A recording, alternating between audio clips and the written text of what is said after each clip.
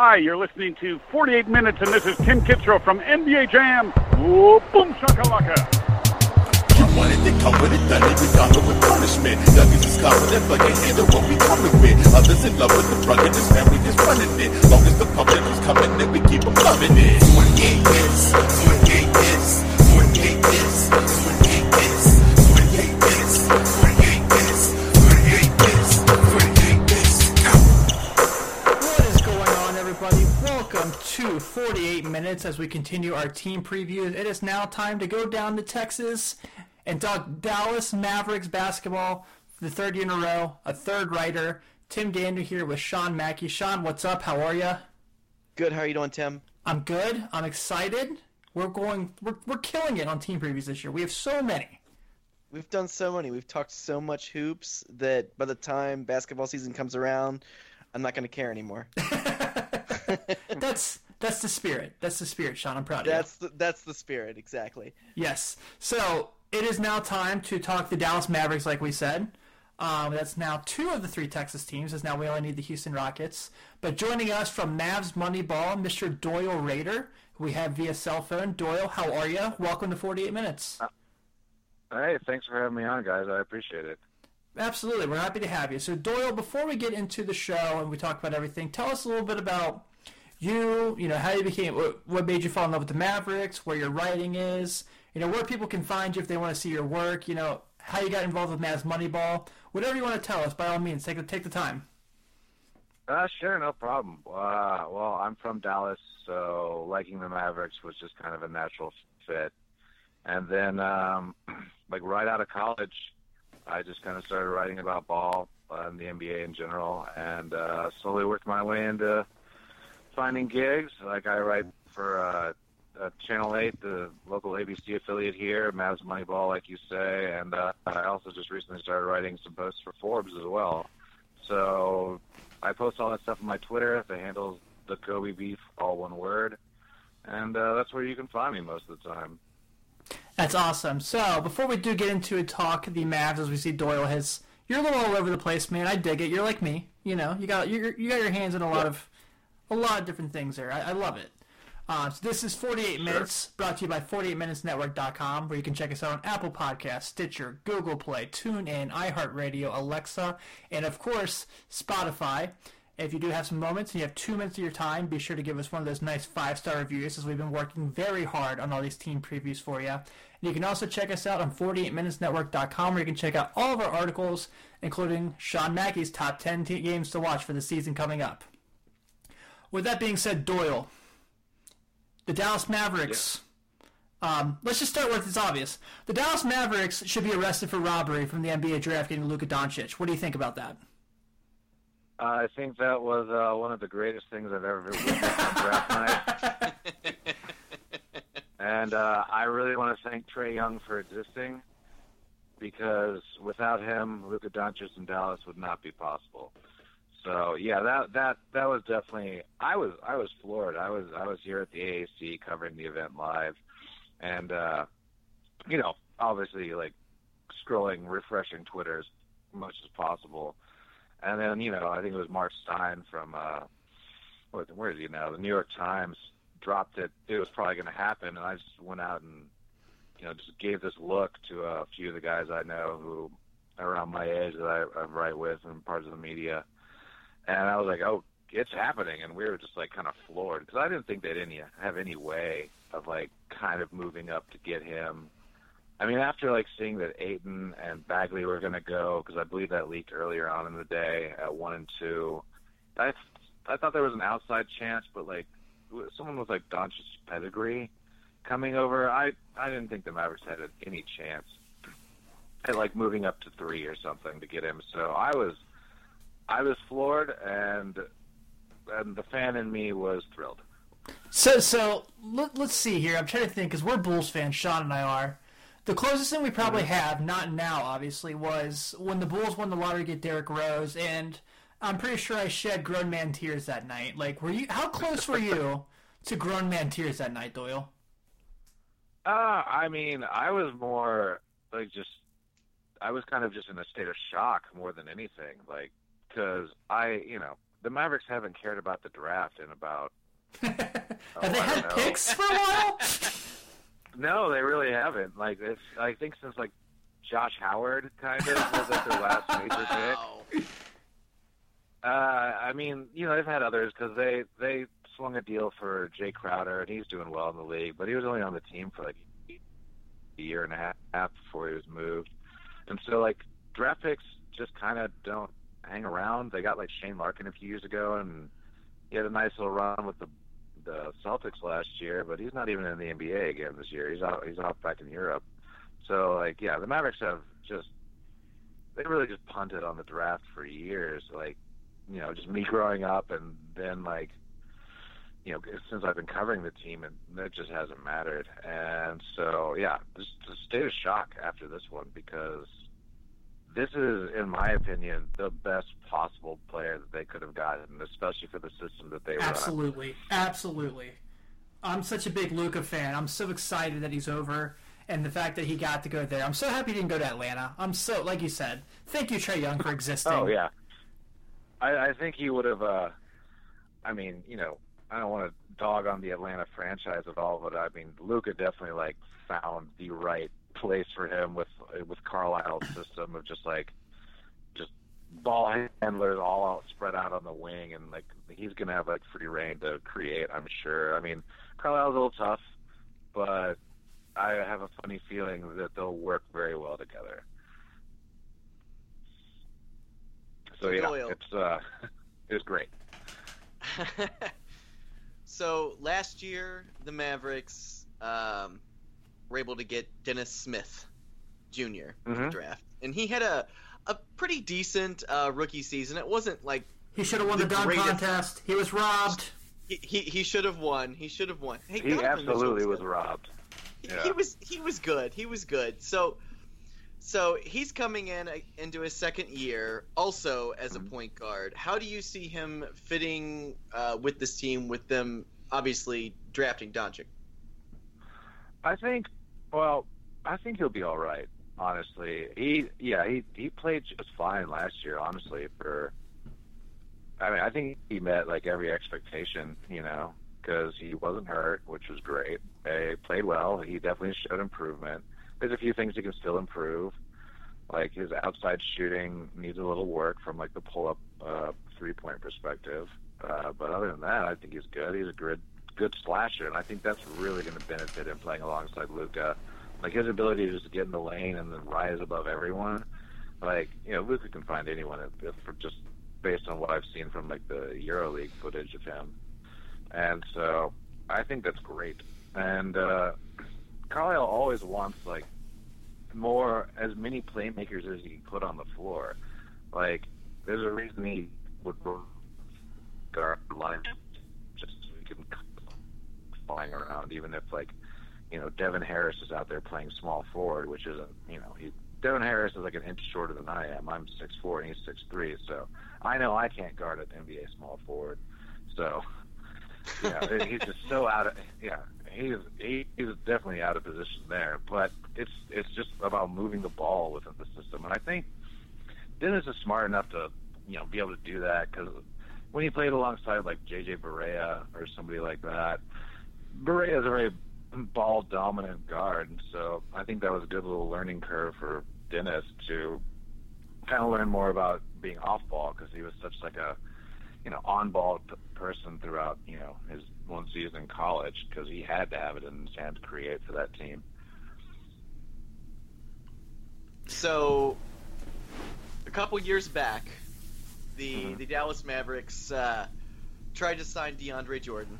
Obviously, there was the big kidnapping situation where he disappeared after committing and then kind of decommitted, and now he's actually with Dallas now. How do you see him contributing this year? Well, I think there's going to be a lot less emojis this time around. I was not a huge fan, to be honest, of bringing him on, because the initial reports were they were going to try and get him for a longer deal than they did. And, he's turning 30. I believe he either did just this summer or he will this season.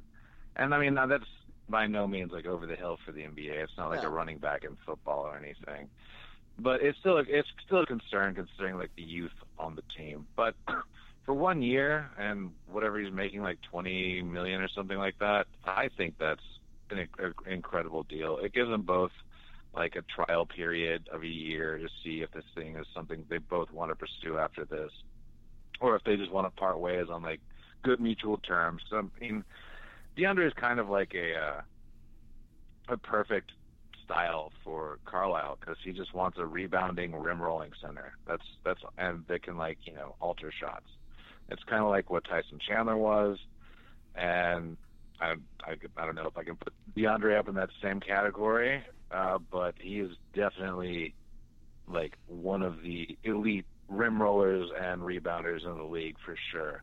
And so I think, even though I was a little apprehensive at first, I think this will probably turn out pretty well. I mean, he just has to grab boards and catch lobs. That seems like an ideal scenario right there. I mean, I wish I could do that, This could be. But yeah, so I think it'll be all right. But in terms of long-term fit, with like I think Harrison Barnes and like Dwight Powell are the oldest people the franchise or the front office considers part of their core, which I mean we'll have to see about that in the future.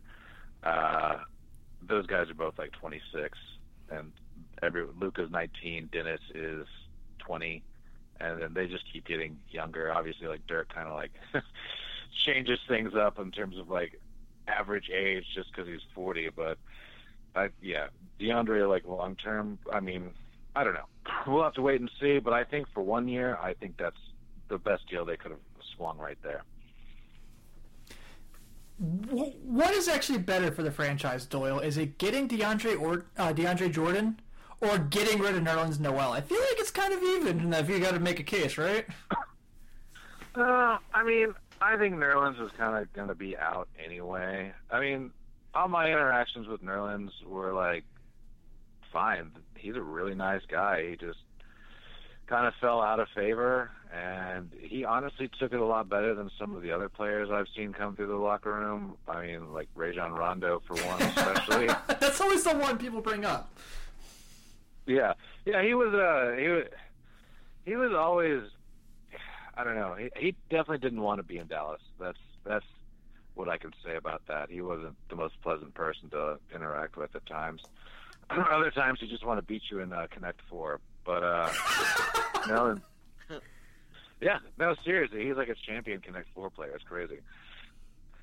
But Nerlens, it was really just kind of unfortunate that he got that suspension at the end, because that means that was like his third strike that he'd gotten caught, and so. Yeah, it just kind of was just icing on like a bad cake, unfortunately. But, he's a nice enough guy. And, if he can just, I don't know what he needs to do, because he clearly has enough skill to stay in the league, but he just needs to find something to, make his skills, translate and be more valuable to a team. So maybe he can find that in Oklahoma City. I don't know. But, I'm sure Billy Donovan will give him a nice little shot to see what he can do, playing behind Steven Adams or something. So I don't know. He wasn't going to stay around, so I don't think it was like an either or type of situation. But definitely getting DeAndre is an upgrade for sure. I'll say that. That's a no-brainer right there. So talking about obviously Luka was the big part of the offseason. It's a big, the biggest move they could have made probably in the last few years. Honestly, I really like what Dallas did in the draft. I think, obviously getting him, the deal they made, which we've joked about already enough on this podcast in the 12 minutes we've been talking. But getting Jalen Brunson in the second round, I love Jalen Brunson at Villanova. Though I thought it was hilarious, people thought he was the best player on Villanova's team. He was not. But he's still a very, very formidable player. You go and you get Ray Spalding, who I like a lot too. That's a really, really good, especially in that 55-60 range. That's a guy really worth taking a flyer on. And then, of course, at the end, you get Antetokounmpo, but not Giannis. You get Kostas, who at the last pick of the draft, why not take a flyer on him? I really like that Dallas is really it's like that halfway between rebuild and we're going to make a run at it because, yeah, you got DeAndre Jordan, you got Luka, but you still got these young guys that you can really develop. You still have Dennis Smith, but you still have Harrison Barnes, who's been really an established player in the NBA for a while. So what were your thoughts on draft night? Not just Luka, obviously, which we've already raved about, we're so excited about, but really, I think Dallas won the second round with the way they made those picks. Yeah, I don't watch very much college ball at all, just because the seasons overlap with the NBA, and so I just kind of focus mostly on the NBA. But I try and keep my ear to the ground on some things. So I'd known a little bit about Brunson, but Spalding I wasn't aware of, and Costas I knew about just because of the family connection. And I really kind of like the way that Brunson carries himself, because I was out of the summer league, and he's a very matter-of-fact type person, which I kind of just enjoy players like that, just because talking to them is just, it's easier than, some other people who are, a bit more reserved. And, because his shot was just not falling in Vegas, just not at all. And he acknowledged it, but, everything else he was doing on the floor looked solid. He was just finding his teammates, Spalding a lot especially. And so I think he'll be just fine. I've seen him in practice, and he was hitting shots in there. So, I'm not worried about his shot being, bad. He might have just had, a little, I don't know. Sometimes your shot doesn't fall. It happens to all of us. But with Spalding, yeah, he runs the floor really well. He definitely has a learning curve that he needs to go through, even though he played in college for a little bit longer than some of these guys do before they come out. But, yeah, I didn't see anything that was, catastrophically bad in Summer League, and when you're really bad in Summer League, that just stands out. Oh, like Trae Young? It's all kind of, yeah, because it's all bad. But if you're exceptionally bad in Summer League, that's a problem. Yes. And Costas, he looked fine. He didn't look like anything special, but he was out there and focused, and they got him on a two-way now, and so I think that's gonna be really good for him because he's huge, man. He's thin, but he's tall, and he was active. He was getting some blocks. He was getting some unfavorable calls, but that's gonna happen. Yeah, he was just I don't know if they won the second round, but I'm very happy that they actually cared about taking someone in the second round. Yeah, it's not often that they do that. I think you bring up a good point about the two-way contract, and the more we're doing these teams, the more I'm realizing how important those two-way contracts are. We've talked to Hornets; they got J.P. Mikura. Obviously, I'm biased there because he went to Xavier.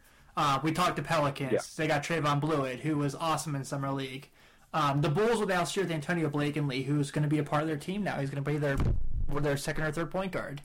And you're really seeing with Costas. Yeah, he lit up the Mavs. Yeah, exactly. So with Costas, this is a chance for him. Obviously, people are going to pay attention to what he does because of his name. But this is a chance for him to kind of really fine tune his talents and see what he can do in the league. Yeah, I think the Mavericks I don't know how seriously they take two ways, but it seems like they take them seriously enough in terms of developing, because they got Jonathan Motley last year on a two-way, and I know a lot of Mavs fans really wanted to see him get a shot here at the NBA level, and he did towards the end of the season, but I think his time down in the G League really helped, honestly, because his best game of the regular season, it was against the Pistons, and he lit up Andre Drummond. And this is a guy on a two-way, lighting up like a guy who should be an NBA All-Star, So the development aspect there, I think, is great for the league as a whole, and I would just kind of like to see more teams really just super buy into it, because I think the G League's a fun product as it is, and it can easily be the NBA's next level. I know they're always caring about marketing, but they could easily go crazy with that. And I think it is a good opportunity for a lot of these guys. The thing with Dallas though is they cycled so many guys in and out on their second two-way last year. They kept Motley the whole time, and they went through, I don't even know how many off the top of my head. I would say at least 10 players, minimum probably. And so that's why I said earlier that I don't know how much they actually value these things. But also, the team was losing, so why not just bring in a bunch of guys for a tryout? So we'll see how they use him this year, because it's Costas and somebody else. They have one. I can't think of who right now. So we're going into the 7th season of Harrison Barnes' career. He this is going to be his 3rd season in Dallas, and he's played very well since he's arrived to the Dallas Mavericks. I know he's on a max deal and everything.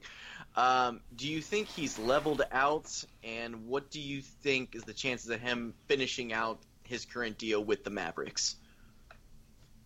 I think it's likely he finishes out the deal. The team just seems to really, really like him, and just who he is as a person, both on and off the court. He's a gym rat like Dirk is, which speaks a lot, especially with this franchise. And I don't know in terms of if he's leveled out or not, because he does a lot of little things, and he just has little fractional improvements in a bunch of stuff, and you can kind of just see him working on that. Whether it will eventually just finally pick up some stats, I hope so, because that's why he's working on it. But he's been the focal point of this team's offense for 2 seasons, and you can kind of tell it's been a bit of a grind on him, just because he just wears down, because he's never hurt. He plays every game pretty much. He has to be told to sit down, and he's up there trying to go off for 20 points a night, which I believe he's averaged both years. Yeah. And that's a lot to ask. I mean, I really think having Luka around and the second year of Dennis will help take some of the pressure off of him.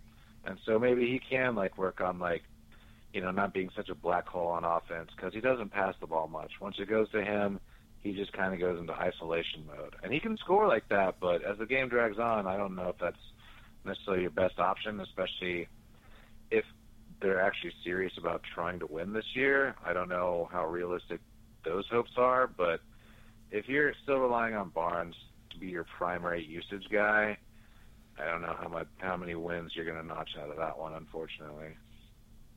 Well, I mean, he's one of those guys, who could with Luka coming to the team, he's going to help spread the floor, obviously.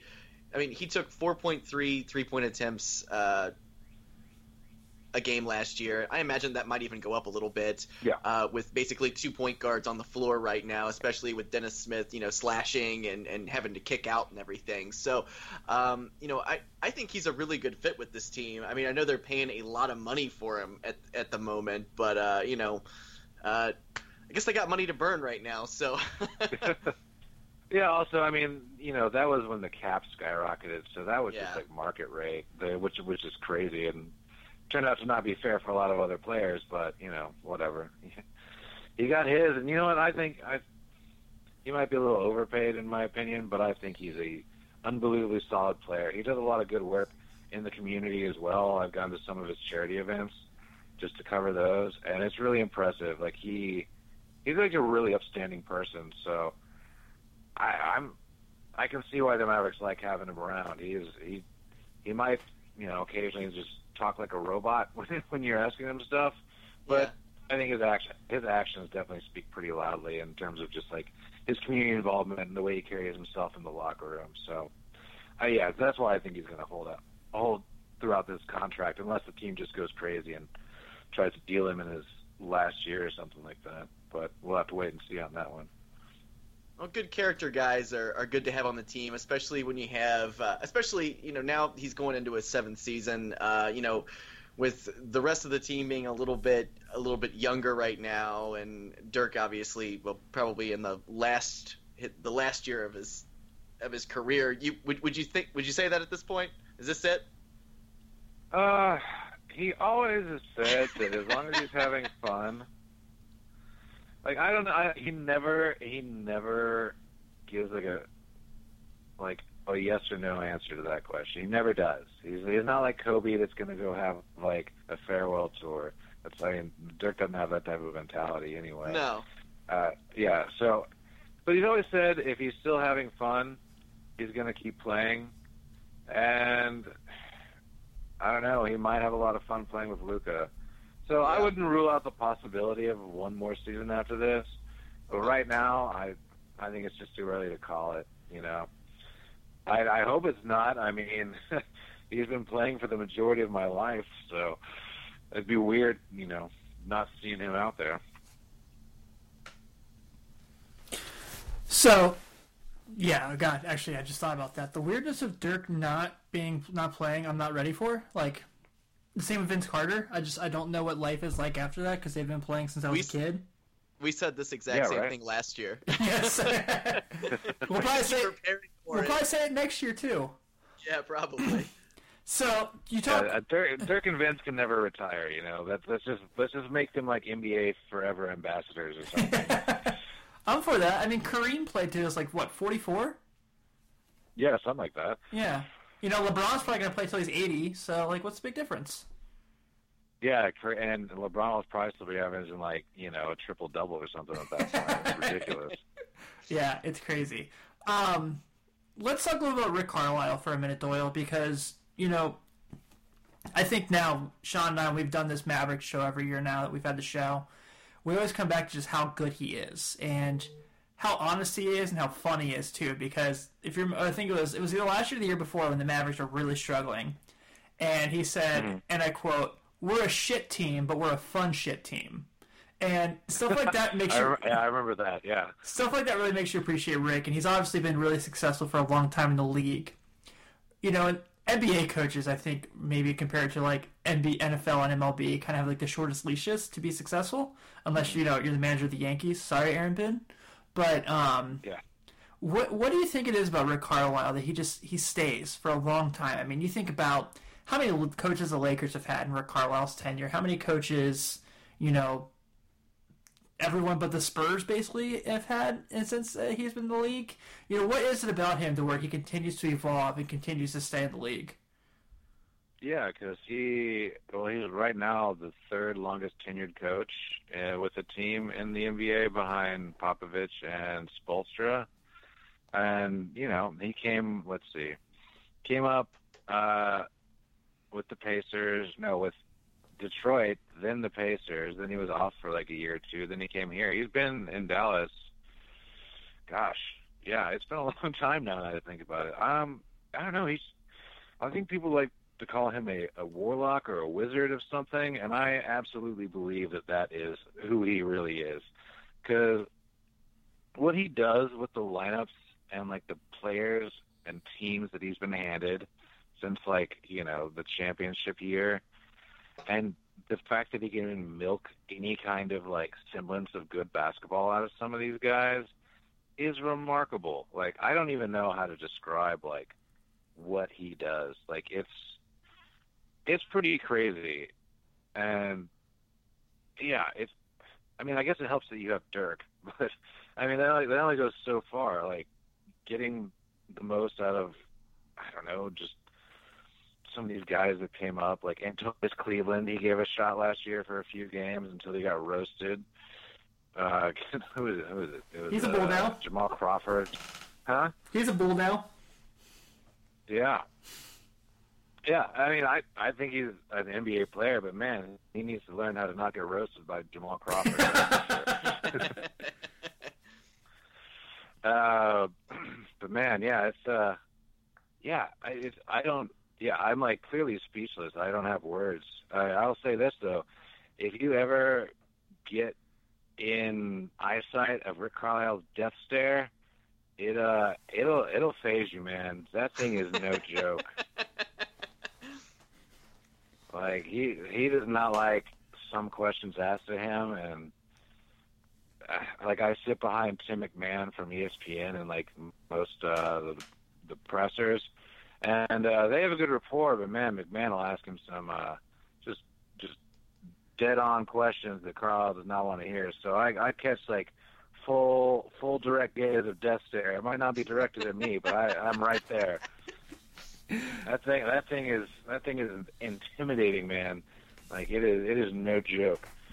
But you know, I just think he he expects his guys to compete, and he expects them to do it his way. I mean, he's a lot more lenient now in terms of just the flow offense, but he has just an uncanny knack to find a guy's talent and really pull that out of him, and to the point of exploiting it for the better. Like Dwight Powell of all people, when you just think about when you think about all the rim rolling, finishing at the rim centers in the NBA, and all the good ones like Capella, like Jordan, people like that, Dwight Powell has the best percentage out of all of them in terms of points per possession, percentile, and just finishing at the rim. It's wild, and it's Dwight Powell. Dwight Powell can't guard a barn. He's not a great rebounder. But he is an elite rim rolling, dunking machine, and you have to respect that. And that's what Carlisle got out of him when Powell came over in the trade with Rondo. I was all right, whatever. At least he's young. And now it's he's found a niche on the team, and I guess I kind of like that he's here because the team plays well when he's on the floor, and I never thought that I would say those words ever in my life. So let me ask you this, just kind of get your thoughts on, just really, really honestly your opinion, because most of these teams that we talk about, when we do these team previews, we kind of know where they're at. And honestly, I don't know how to judge the Mavericks. There's part of it I look at them and I'm look at all the improvements they've made, look at this, getting DeAndre, Luka, I'm they might make a run for the 7 or 8 seed in the West. And then there's part where I look and I'm yeah, but they're really young, and they're really still inexperienced, they're still figuring it out. So let me ask you, Doyle, as a guy who covers this team, who writes for this team, what exactly is the Dallas Mavericks ceiling, and what is the Dallas Mavericks floor? I've always kind of said if they win about 35 games this year, that's definitely a success.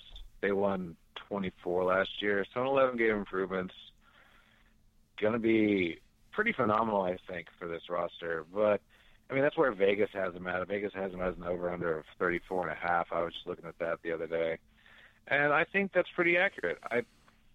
I'd like to say that they could maybe make a playoff run, but I just don't know. The West is insane. Yes. This is just it's brutal. It's not fair, and it's not fun to see all these other teams oh yeah, there's no chance. But that's kind of how I feel. The team talks about or at least Cubans mentioned it, and some other people in the front office, that they want to be back in the playoffs. I don't know that that's going to happen this year. That's just such a tough thing to ask. But if they make any kind of improvement, I think that's good. But we'll have to wait and see. But yeah, I think around 35 wins, I think that'd be great. I mean, they don't have a draft pick next year unless they're in the top 5. So it'd have to be a lot of things would have to go wrong for that to happen. So they clearly just, they're just might as well play for whatever. But I was taking a look at the season the schedule since it came out on Friday. After the first few games of the season, they go on a stretch of 20 games where I think it's 13 of the opponents are former playoff teams from last year, and plus they play the Lakers twice in that. So, Ooh. Yeah, so they could already they could fall and have a quick 15 losses within the first 20, 25 games of the season if they're not careful. So that's what I'm looking at, and so they've gotten off to a bad start the past 2 seasons, and that's really kind of set the whole rebuild tank, if you want to call it that, in motion. And if that happens again, I mean, heck, who knows? But the schedule does soften up and gets a little bit more balanced later on, so we'll see.